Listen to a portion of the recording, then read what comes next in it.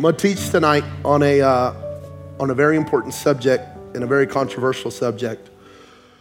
So I'm asking everyone to relax tonight. I'm asking everyone to think tonight, and I'm asking everyone to open your heart tonight because I believe tonight's word can really be a game changer for you. So please don't shut me off. We've entitled this series Breakthrough, and I don't know if you know what I've been doing. I've really been walking you through the work of the cross. And a part of the atonement, I'm going to say something that's going to mess y'all up, and y'all going to get, somebody's going to get offended because you watch just enough YouTube to be dangerous.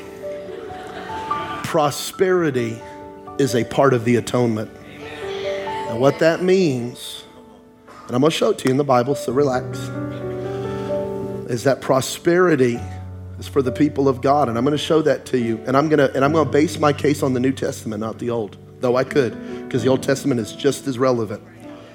But I'm going to do this to make a point. And I'm going to get into some definitions and stuff. But let me read two scriptures and let's pray. And then let me teach. 3 John 1 verse 2. Beloved. That's Christians. That's a term of endearment between believers. Beloved, I pray. Okay, this is John the Apostle, the closest apostle to Jesus, the one who would lay on Jesus' chest. He prayed in his 90s, at the end of his life. He could have prayed a lot of things. Amen. Come on, let's sing tonight. Could have prayed a lot of things. Here's what he prays. I pray that you may prosper in all things. This is soul prosperity, financial prosperity, life prosperity. In all things, I want you to prosper in every area of your life. And that word prosperity is literally a financial term. It's not because people say, oh, this is spiritual. No. He's going to get to spiritual in a second. But this word prosper literally means to increase in finances. I pray that you may prosper in all things, in all financial things, in all things, and be in health, just as your soul prospers. He said, I want you to prosper spiritually, I want you to prosper physically, and I want you to prosper financially. Wow. Deuteronomy 8:18. And I'm going to tell you why this is important in a second. You shall remember the Lord your God, for it is he who gives you power to get wealth. Okay, now, but this is the big part. Look, I got so much in my head right now. Help me, Lord. That he may confirm his covenant. Now, see, I used to think that means establish his covenant in the sense of like, God's going to prosper you so that we can preach the gospel. That's not what this is saying. He's saying a part of the covenant is that you get wealth. You got to see the difference here. In other words, God's saying, this is a part of my covenant blessing with you. You see the difference? It's subtle but massive. Now, should we get wealth and establish the covenant in the earth? Of course. But that's not what this scripture is saying. This scripture is saying, I'm going to show you that we're in covenant by giving you the power to get wealth. Okay? Just like I swore to your fathers, as it is to today. Okay? Father, help us now. In Jesus' name, amen, amen, and amen. Thank you, brother. Appreciate you. Let's get a working definition for prosperity, okay? So write this down if you want to. Prosperity is enough to fulfill my assignment in the earth, and more than enough, sorry, I'm adjusting this real quick, and more than enough to be a blessing to the world. Okay, prosperity is enough to fulfill my assignment in the earth, and more than enough to be a blessing to the world. Okay. So let me this is my definition, by the way, I wrote this. here's what my assignment includes. It includes my family. It includes my children. And according to the scripture, a good man leaves an inheritance for his children's children. So it means that my wealth should be great enough to take care of my kids and my grandkids. It doesn't mean that you leave every person in your family with $1 million, but it does mean that you have not set them up to fail, you've set them up to win. Okay? That's what this means. And so when I say I have enough for my assignment, I'm not necessarily, don't think a certain house or a certain car or a certain size television or a certain brand of shoes or purse, or don't get there. It's enough. God will give me enough to take care of me and my family, and he will give me more than enough to be a blessing to the world. Doesn't mean you can't have any of that other stuff. It's great. It just means I'm talking about a very basic expression of prosperity. This is what God wants to give you. A lot of you, by the way, with the right budget, could already be prospering. So it's not going to be all good tonight. It's going to be like some of you could cut eating out, cable. I mean, you could cut about 8 things off your budget right now and be prospering. You could be fulfilling your assignment and being a blessing. Well, okay. You're like, it's 115, Jabin. I came out in the heat. Be nice. Okay, let me be nice. Let's establish a principle. God created humanity in a physical garden. Did I just lie? No, I didn't lie. He didn't create Adam and Eve in heaven, did he? He created physical bodies in a physical garden. And one day, in the resurrection of the dead, we will inhabit a physical city called heaven. Amen. And heaven will be a city, and it'll be right over Jerusalem, and they will be attached. I don't know exactly how it's all going to look. It's going to be amazing. It's going to be 1,500 miles by 1,500 miles by 1,500 miles. Bible says the gates of the city will never close. Why? Because we'll be able to go in and out of a city called heaven, explore universes and create universe. I mean, it's going to be the bomb. But anyway, and you're going to do that in an earth suit. You're going to do that in an earth suit because we will physically be resurrected. I'm making a point. We're not floating around as a spirit on a cloud with a harp. Okay? That's from Looney Tunes, all right, or whatever. I don't know what cartoon. I'm making a point. When God created man, he created us in a physical place to inhabit a physical place. Okay, and this is you don't hear a lot about this because this is very Jewish in theology. But I don't know if you know this, Jesus was Jewish. Jesus wasn't a Christian, he was a Jew. He wasn't an American, he was a Jew. Okay, and that's important in a second. Psalm 115, the heavens, the highest heavens, those belong to God. But the earth, it belongs to man. So you just think about that for a second. Think about what is the earth, what are you going to need to inhabit this earth? You're going to need money. Oh, okay, now we got nervous, huh? Now we're getting nervous. All right. I'm making a picture that God created Adam and Eve and gave them a garden, which, by the way, I do believe the will of God was that thing became a city. Of course, it would have eventually become that. I don't think, thousands of years later, we'd all still be walking around naked in a jungle. Does that make sense? Okay. Maybe we'd be naked, but okay, you get it, right? You understand it started there, but the idea was Adam and Eve, you're going to work this thing, till this thing, be fruitful and multiply. And the idea of Eden was not that it would stop in those parameters, but that Eden would grow to cover the whole earth. The fulfillment of that is Isaiah 60 that says the glory of God would eventually cover the earth like the waters cover the sea. That day is coming. So I'm just making a point here that what God first created was very physical and will one day become again very physical. Like we will physically rule and reign with Jesus in the earth. That makes sense? So right now there's a lot of spiritual and ethereal to our faith, but one day this thing will become very physical again. Okay, I'm just making a point because here's why. The Old Testament is clear. Prosperity is a blessing and poverty is a curse.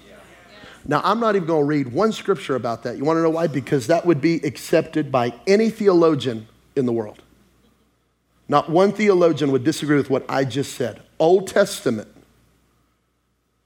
the sign of blessing on the people was rain, food, riches, and real estate.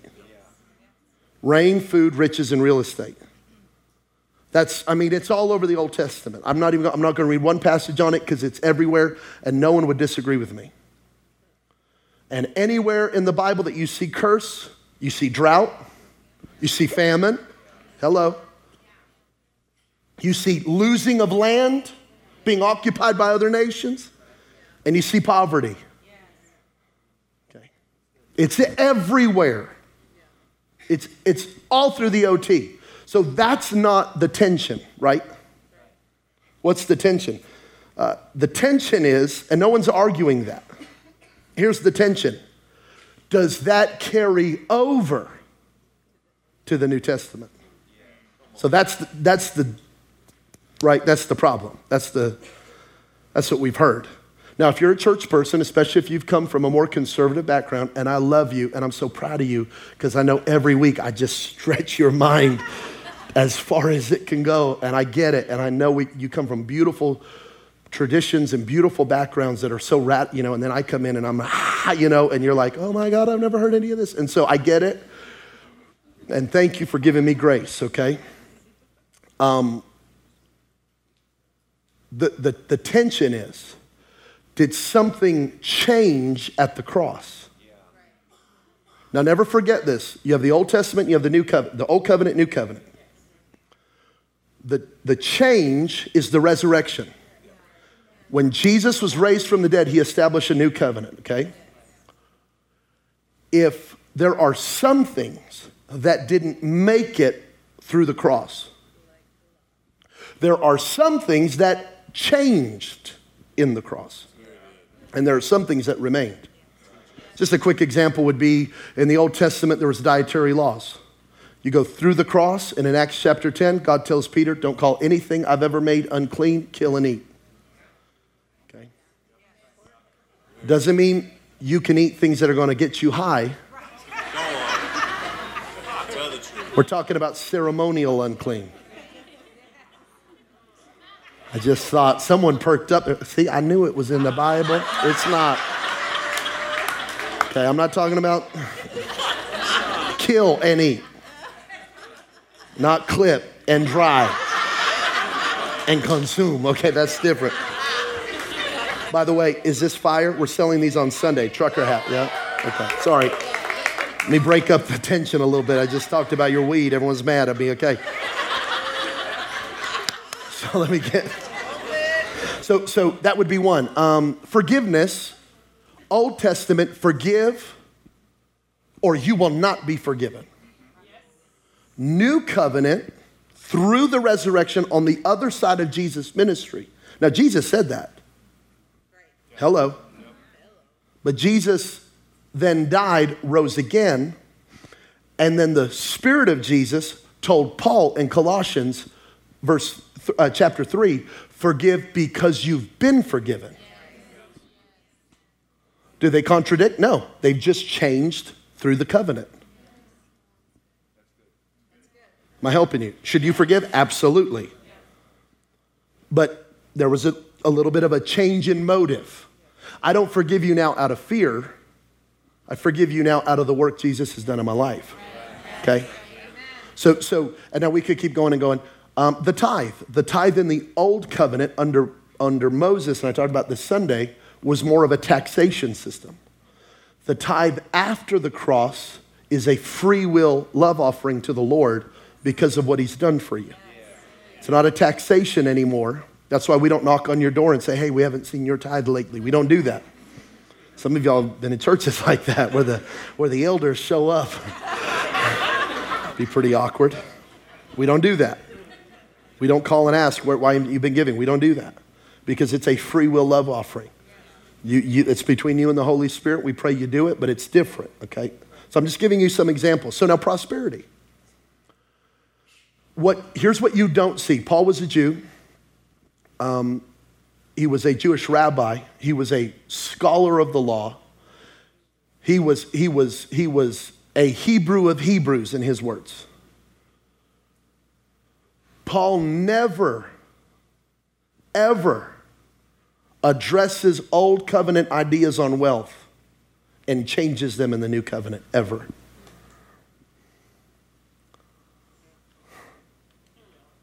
Jesus didn't. James didn't. John didn't. Luke didn't. The writer of Hebrews didn't. They never went, hey guys, we know in the old covenant, blessing was found in prosperity, but under the new covenant, we're spiritually blessed. They never corrected that. Everyone's like racking their mind right now, like, wait, I'm just going through. No, it's not there. I'm not lying to you. So there's been a change. Okay. Or there has not been a change. There's not been a change. It's still a sign of blessing. Okay, does that mean that if you're struggling financially, God has cursed you? No. The new covenant is a covenant of faith and grace. What the word does, according to Romans 10, is it releases faith. Faith comes by hearing, Romans 10:17, and hearing by the word of God. So when you hear a message like this, don't ever think, well, yeah, I'm cursed. That's why I'm broke, or that's why I'm struggling. No. What tonight's message is going to do is by the grace of God and by your faith, it's going to raise your expectation to believe God for more. Okay? No condemnation. No condemnation. Don't be ashamed of what you wear. Don't be ashamed of what another person wears. Don't be ashamed of what the kind of brand of vehicle you drive. Don't be ashamed of any of that stuff. Don't you dare. If you live in an apartment, you thank God for it. You know, my wife and I lived in an apartment, and every one of our friends bought a home right before the financial crisis. And an older gentleman looked at me and he said, don't you dare keep up with the Joneses. You be led by the Holy Spirit. Yes. And 10 of our friends lost their home in the financial crisis while we were chilling in the Positano apartments. Gunshots going off, but I didn't have to foreclose. And we bought a house that originally sold for $520,000 for $200,000. And then we sold that thing.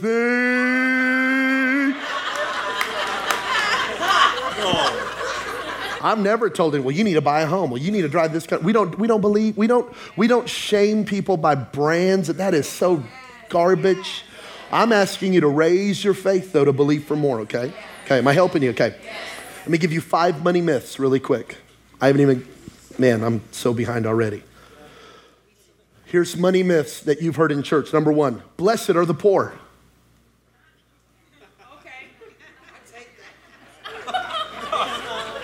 You know, people have said that. Well, you know, Jabin, blessed are the poor. That's not what Jesus said. All right, Tori, don't fact check me so quick. Or who said that? You said that, okay. Matthew 5:3 says, blessed are the poor in spirit. You know what that means? It means blessed are the humble. Yes. Jesus was not talking about finances. Blessed are the poor in spirit. So if you think blessed are the poor, then you don't have faith to believe for more. Again, I am not saying that some person, some tribe in Africa is cursed and, they're not blessed. Please don't misunderstand me. The reason we must fight for prosperity is to be blessed, to help the poor. And not just hand them money, but teach them and give them schools and educate. That's why we're digging wells, and that's why we're giving towards schools and giving towards different things in other nations, because we're trying to raise the level of income. Okay, so just no condemnation, okay? Please hear me. It's not blessed are the poor, blessed are the poor in spirit. Okay, here's another one, number 2. Well, Jabin, money's the root of all evil.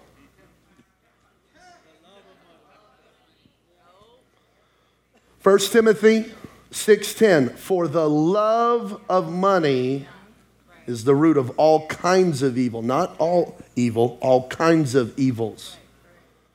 And in the Greek, it's all plural. The love of money is the root of all kinds of different evils. Sex trafficking, gun trafficking, drug trafficking. Okay. Terrorism, it's all kinds of evils. Prostitution. Okay, drug abuse, kinds of evils. Not all evil, but kinds of evils. Number 3. Well, Jabin, Jesus was poor.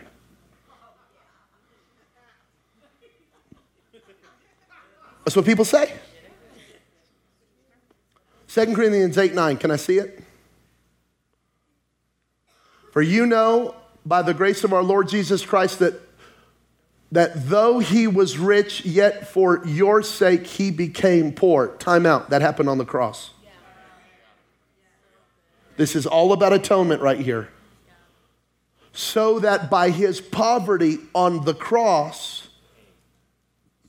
you might become rich. And this is, by the way, 2 Corinthians 8 is all about finances. The whole chapter is about finances. So this is not just a spiritual thing that happened.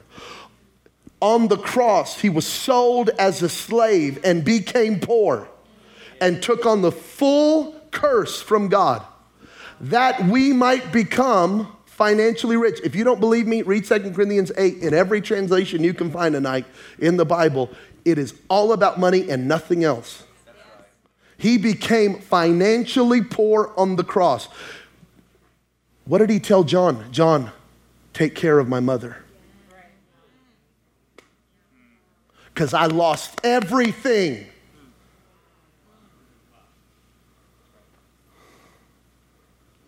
Y'all should read your Bible. Well, let's keep going.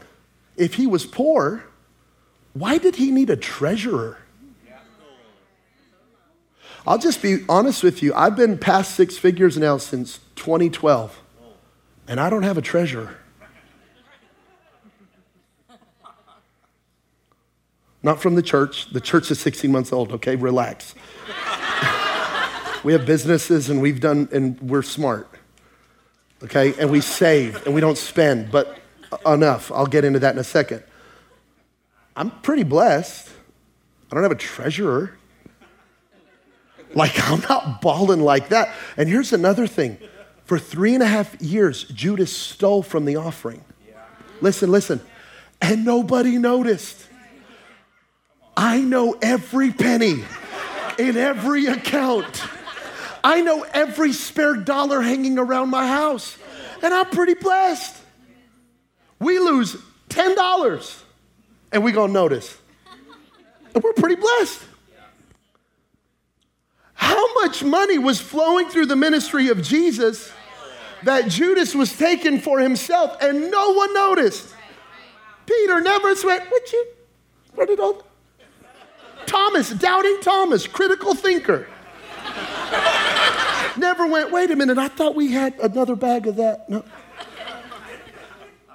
Think about that. Now, obviously, Jesus knew, but none of the disciples ever caught on. I'm just saying, you gotta be balling on a pretty high level. Well, that's not why you had a treasure. What else do you have? Okay. If that didn't help, no one knew Judas was stealing. But Jabin, Jesus was homeless. For the Son of Man has no place to lay his head. Really? Let's go to Mark chapter 2, verse 1. I personally don't know a theologian that would disagree with this idea that Jesus' ministry headquarters was Capernaum. I don't know a theologian that would disagree with that. And when he returned to Capernaum after some days, it was reported he was at home.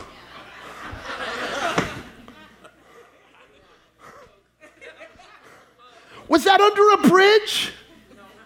Sorry, I'm getting too fired up. I'm talking about money and I gotta stop. Because I'm not trying to stir any emotion tonight. I'm trying to teach. And they all knew where to go Do you know what happened after Mark chapter 2? The house was so filled with people that the 4 men climbed up top, put a hole in the roof. What homeowner besides Jesus would allow a hole in the roof? I'll just tell you again, I have insurance. But you come to my house with a saw, and I will shoot you. But if you're blessed like Jesus, he went, go for it. I can make another. Judas, pay a contractor. We got the money. Am I helping you? Did that just be honest, did that blow anybody's mind right there? That's in the Bible. That's not Your Best Life Now, Joel Osteen. That's not Dr. Phil. That's not Oprah. That's not Tony Robbins. It's not Joseph Prince. It's not even Billy Graham. That's the Bible. He went back to Capernaum, which was where he based his ministry. He went to his home. The reason he told that man, I have no place to lay my head, is what he was saying is, my life is not my own. We're moving, bro. We are changing the world. If you're trying to get in this thing for just some comfort, you're missing it. We are going. That's what he meant. But Jabin, it's hard, number 5, it's hard for rich people to enter the kingdom. Okay, let me see your hands if you're saved. If you're saved, let me see your hands. You're in. Now get rich.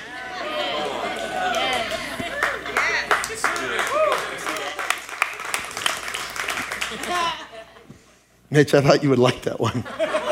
You're in. You're in the kingdom. Okay, Mark 10:25. In fact, it's easier for a camel to go through the eye of a needle than for a rich person to enter the kingdom of God. The disciples were astounded. Then who in the world can be saved? Why are they scared? Poor people would be like, yeah, get him, Jesus.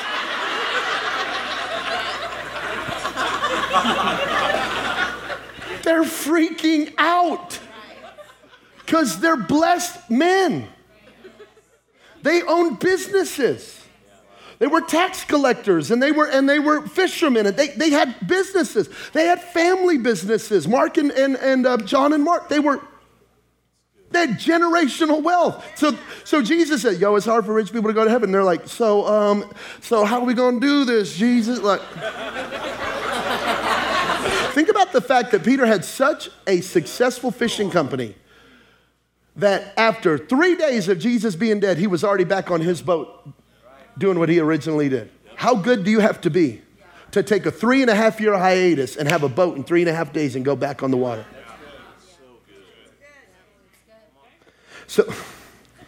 So Jesus looked at them intently and said, humanly speaking, it's impossible. But with God, everything is possible. And they all went, but Peter, because he doesn't have any faith, goes, but Peter goes, look what he begins to speak up. But we've given everything to follow you. Like, but we cool, right? Like, because we've been generous. Like, I gave up my multi-million-dollar company to do this. Jesus would go on to say, no one who gives up anything for the kingdom will not be rewarded. You will receive 100-fold in this life and the life to come. And the disciples went, I'm just making a case, not to condemn you, but to raise your faith that money is not evil. That is a lie that crept into the church. Money is a terrible God. It is an unbelievable tool.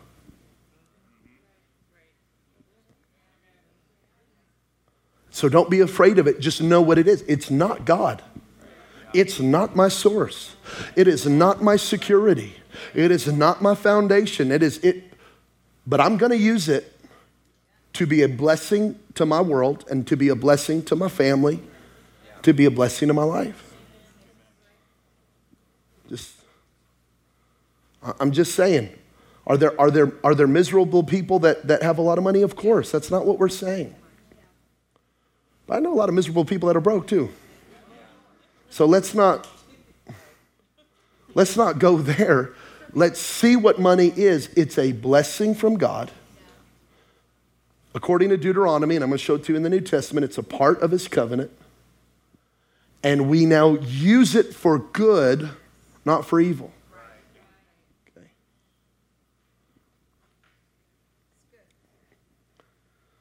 I mean, that was it. I mean, that was like, I could end right there, because honestly, those 5 myths are what have, I believe, lowered our faith for finances.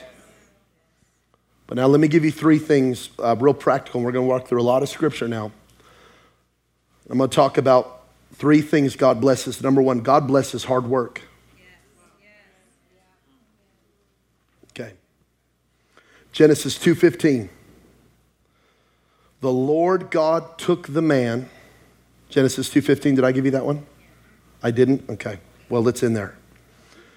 The Lord God took the man and put him in the Garden of Eden to work it. Everyone say work. Okay.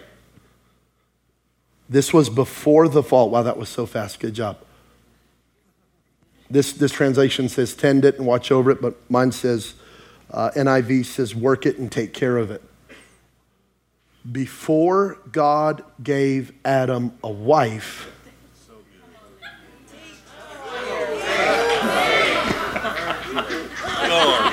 he gave him a job.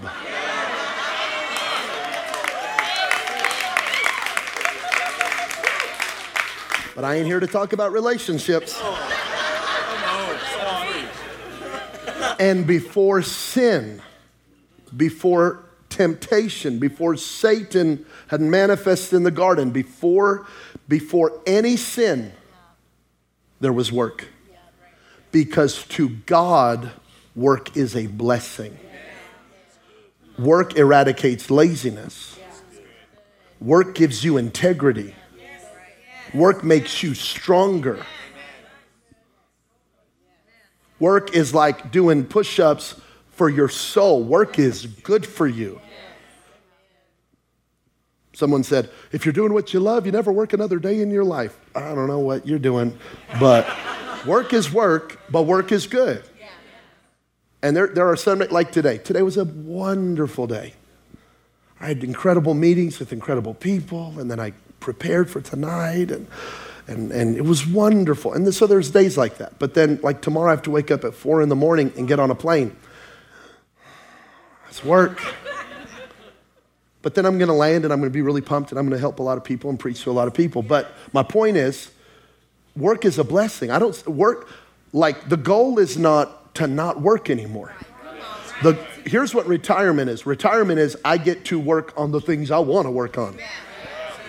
So retirement's a great goal, as long as the goal is, now I get to use my energy and my time wherever I want. No one's telling me what to do. I'm now telling myself what to do. But listen, work is before the fall. Work will be after the resurrection.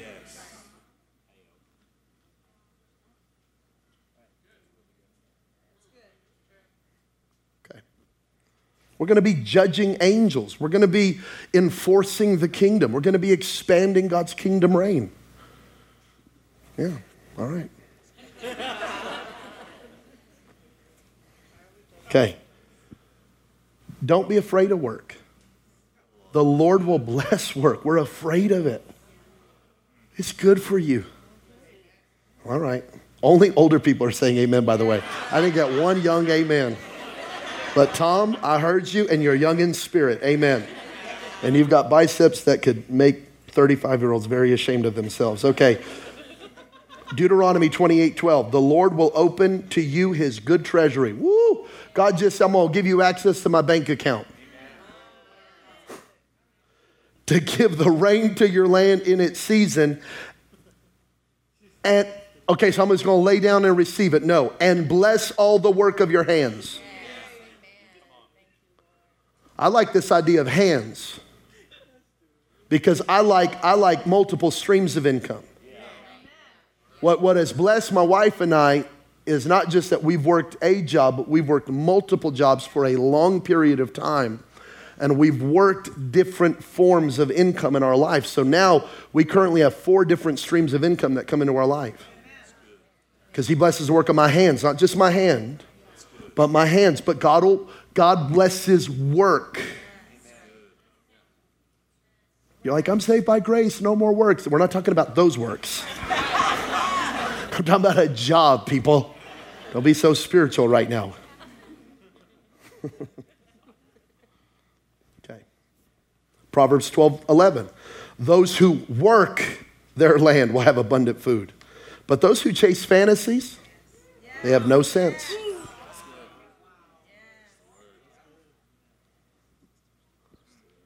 Come on, young people, listen to me, millennials. Listen. See, if you work your desire, that's a dream. But if you don't work your desire, that's a fantasy.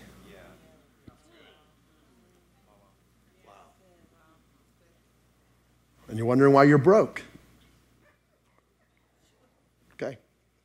Ephesians 4:28. If you are a thief, quit stealing. Instead, use your hands for good, hard work. And look what work gives you. And give generously to others in need. I say it like this: I'm working for a giving, not a living. I work hard so I can give generously. But let's go. And this is important, and man, I don't want to I can't get political right now, especially Pastor Mitch and I had a good talk about politics today, so I can't be political. But let me just say one thing about this verse. This is from where the church went wrong in the book of Acts. In the book of Acts, everyone gave everything, and then we're all equals. It was a beautiful heart. It was a wonderful motive. So millionaires are putting in their millions, and hundredaires are putting in their hundreds, and penny-heirs are putting in their pennies, and then the apostles equally distributed it out. That's what the Bible says. And there was no one great or poor, and everyone was equal. And what a great vision. Isn't this just wonderful? Doesn't this sound like familiar? Because it's a beautiful idea, and you millennials, you love it.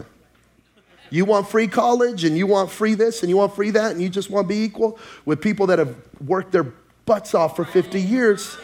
And it's beautiful, and I love you, and you're probably never coming back to church. Please forgive me. Because it's beautiful. It's so beautiful that the apostles went, this is awesome. But the problem is, it led 30 years later to this. It led to homeboy coming to church like, can I get a chicken wing? Can I get some ice cream? Can I get an offering? I know you all got a lot of money. Can you pay my rent? Can you? Because it doesn't work.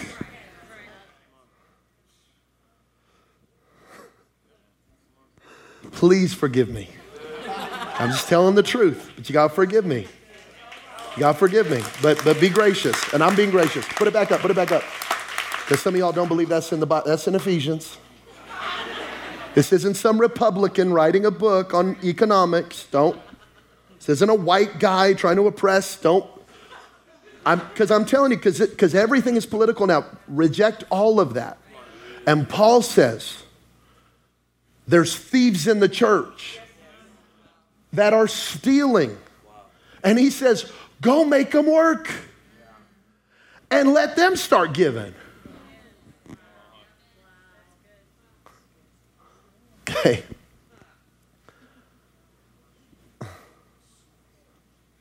God will bless hard work. And I think what Paul's even going on, he's even saying something further in here, if you can see it. Like, you don't have to be that person. You don't have to be the handout person forever. And some of you, maybe you are needing a handout right now. I love it. We're not against healthcare. We're not against, people needing help even from the government. We're not against any of that. Please don't. My point is, Paul's saying, but you can actually get to a place, not only where you work, but where you actually become a contributor.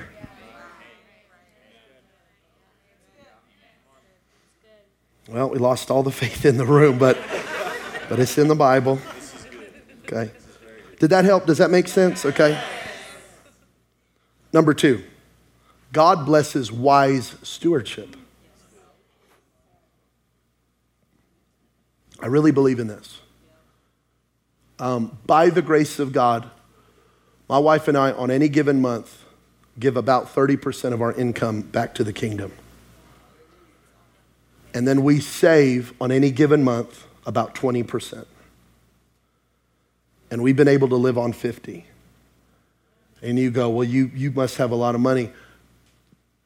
We were doing this a long time ago as the Holy Spirit kept leading us to give and give and give.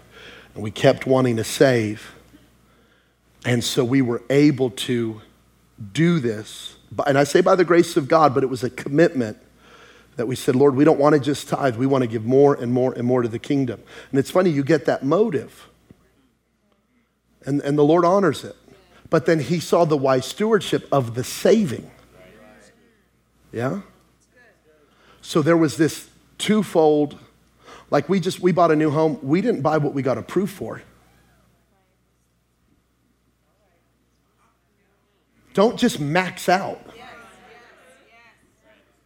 Like, if you can afford a $20,000 car, but the dealership tries to sell you a $40,000 car,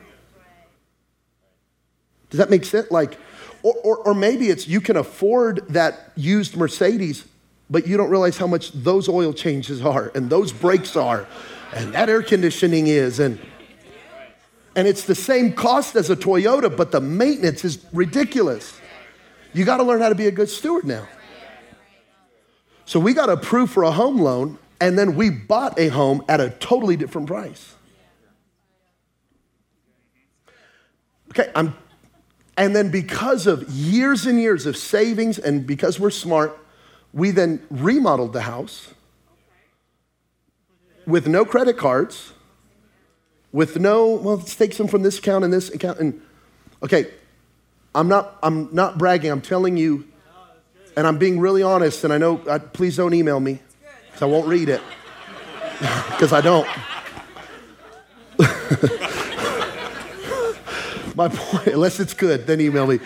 But my point is, little by little, we got married 13 years ago. Little by little, we've done this. And so we've given more and more annually to savings. We've given more and more annually to the kingdom, because we had this commitment to it. And I believe God blesses wise stewardship. So now we're able currently to live off 50. Because see, and here's an issue in America, because I'm talking about prosperity. We raise our living to our income. And if you do that, I promise you, you'll always go over. If you made $1 million this year and you spent $1 million and $1, you're broke.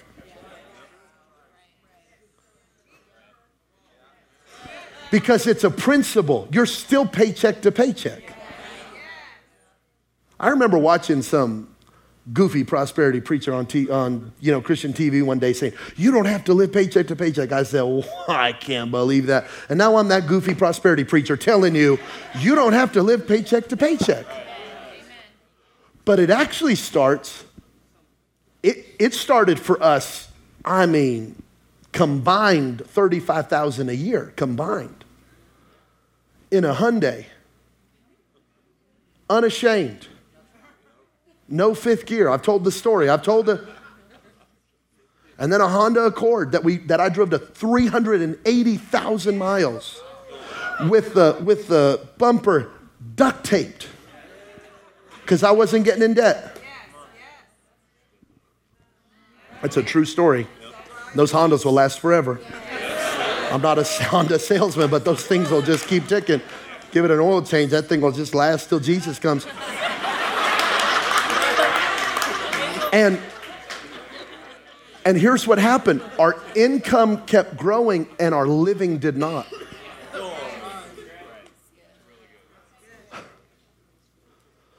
Our cost of living today is less than it was 2 years ago when we moved here from California. We didn't raise it. We're under it by a few $1,000s because California is crazy. We're under. In other words, we didn't go, well, that's what we're doing in Cali, we'll do it here. No, we went, we're going to go way under so we can be a bigger blessing to this church. And now 2 years in, and we're so blessed, and we could actually raise our level of living, we don't. Because I think God blesses wise stewardship. Well, let me give you the Bible, Matthew 25:23. His master said to him, well done, good and faithful servant. Don't miss faithful, because faithful means time.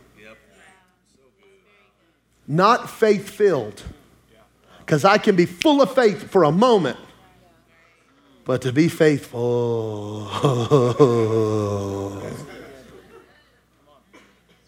you have been faithful over a little. Time out. Can you be faithful for a long period of time over a little?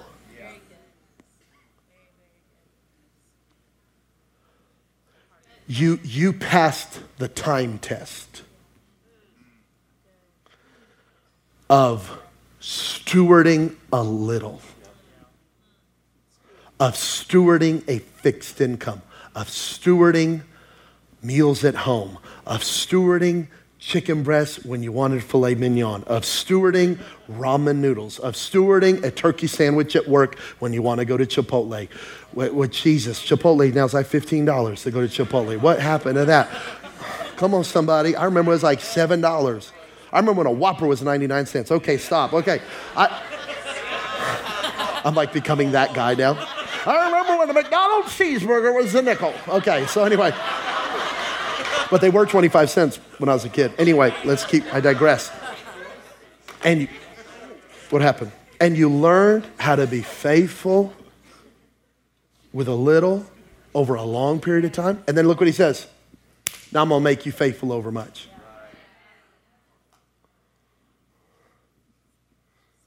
And then you get to steward for a long period of time, much. And that's awesome. And because I know God, the much is a lot longer than the little. Because I just know Jesus. And I know how he does it. And he says your latter will be greater than your former. So that means I'm going to rule over much a lot longer than I had to be faithful with the little. But you still got to be faithful with the little. All right, Luke 16:10. If you are faithful in little things, you will be faithful in large ones. That's why the most impoverished people in our nation win the lottery, and 3 years later, they're right where they started. Because they were not faithful in the little. And they get a couple million, and they buy a house they can't afford, and a pool they can't keep up, and a car they can't keep up. And they give all their cousins $5,000 and $10,000 and $2,000, and they buy a watch that's ridiculous, and they were never faithful in the little things. So they're not faithful with the big things. But if you're faithful in the little things, you will be faithful. What you're doing right now with your money is what you would do with more money. Ouch. Yeah, that was an ouch. What you're doing with your current budget is what you would do with more of it. I didn't say that. He said it. Well, I'm pointing. He said it. I'm looking at my screen back here. If you're dishonest, oh man.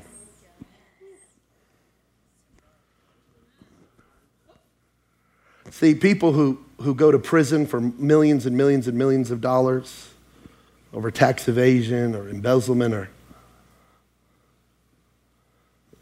that's the same person that would steal a quarter. That's the same person that offering buckets going by and they just grab a 10 and put it in their pocket. Oh, conviction in the house. Oh, okay. No. It's the same person that, that's the same person that walks out of Target, and they forgot to pay for that case of water. And they see it and they go, I need to go back and pay for it. And then they say, but Target's got a lot of money.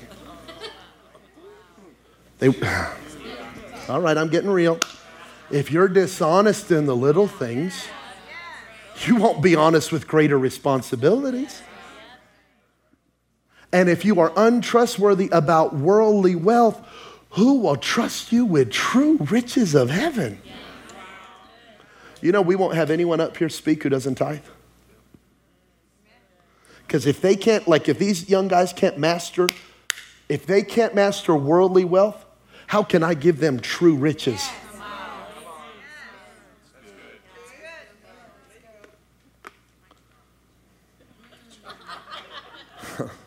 And if you're not faithful with other people's things,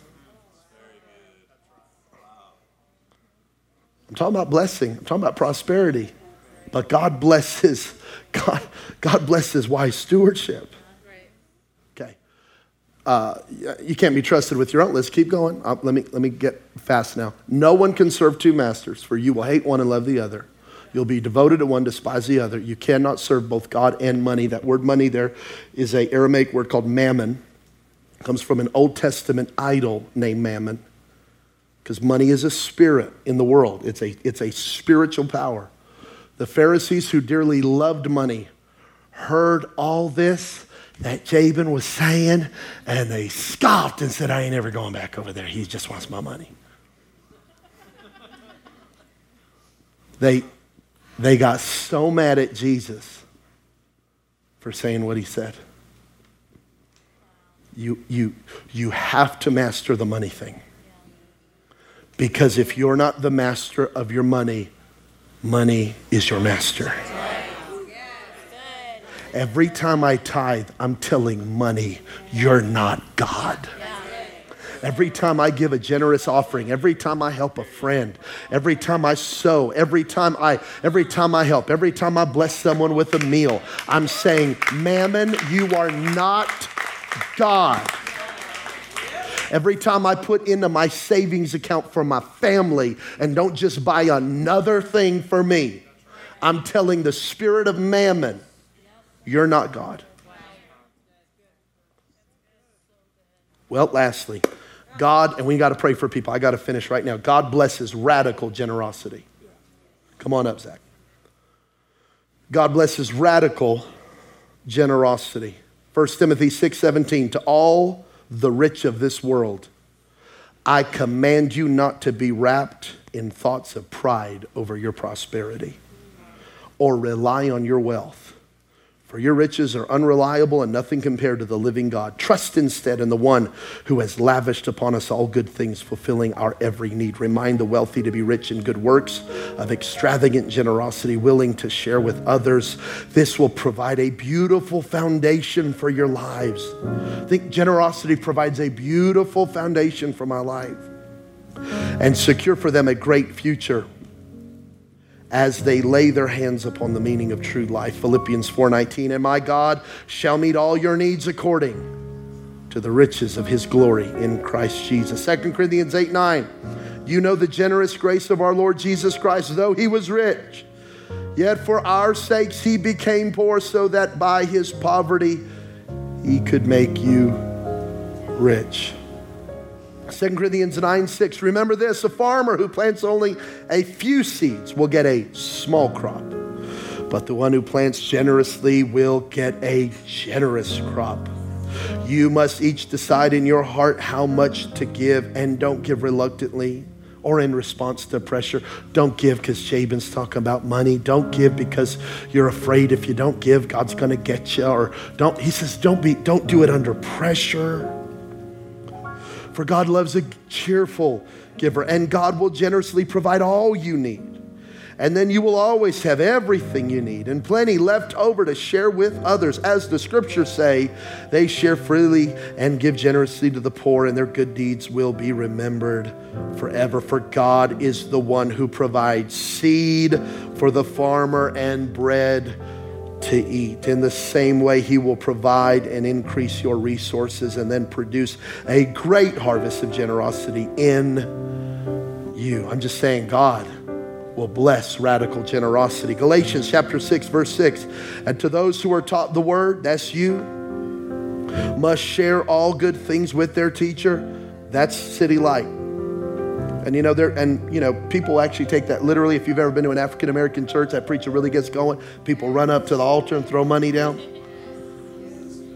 They're blessing their pastor. That's not our tradition, don't worry. But I'm just saying it's not like they didn't just come up with that, it's right here. Okay, it's actually in the Bible. Sharing of wealth takes place between them. See, I give my wealth. It's a holy transaction of faith, okay?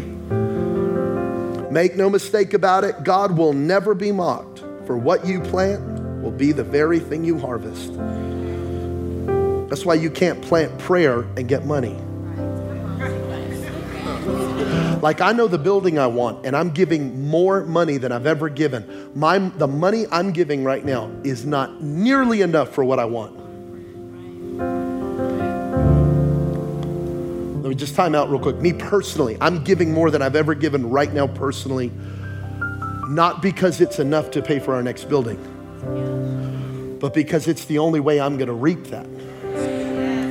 I can't just pray and do what I always do. If I want something I've never gotten, I got to do something I've never done.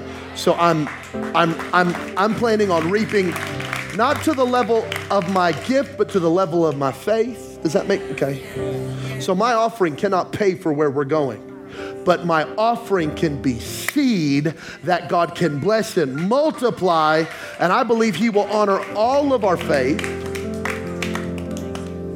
If you plant the good seeds of the Spirit of life, you'll reap the beautiful fruits that grow from the everlasting life of the Spirit, and don't allow yourselves to be weary. This is about giving. Don't allow yourselves to be weary or disheartened in planting good seeds, for the season of reaping the wonderful harvest you planted is coming. Take advantage of every opportunity to be a blessing to others, especially to our brothers and sisters in the family of faith. Can you say amen to God's word tonight in Jesus' name? So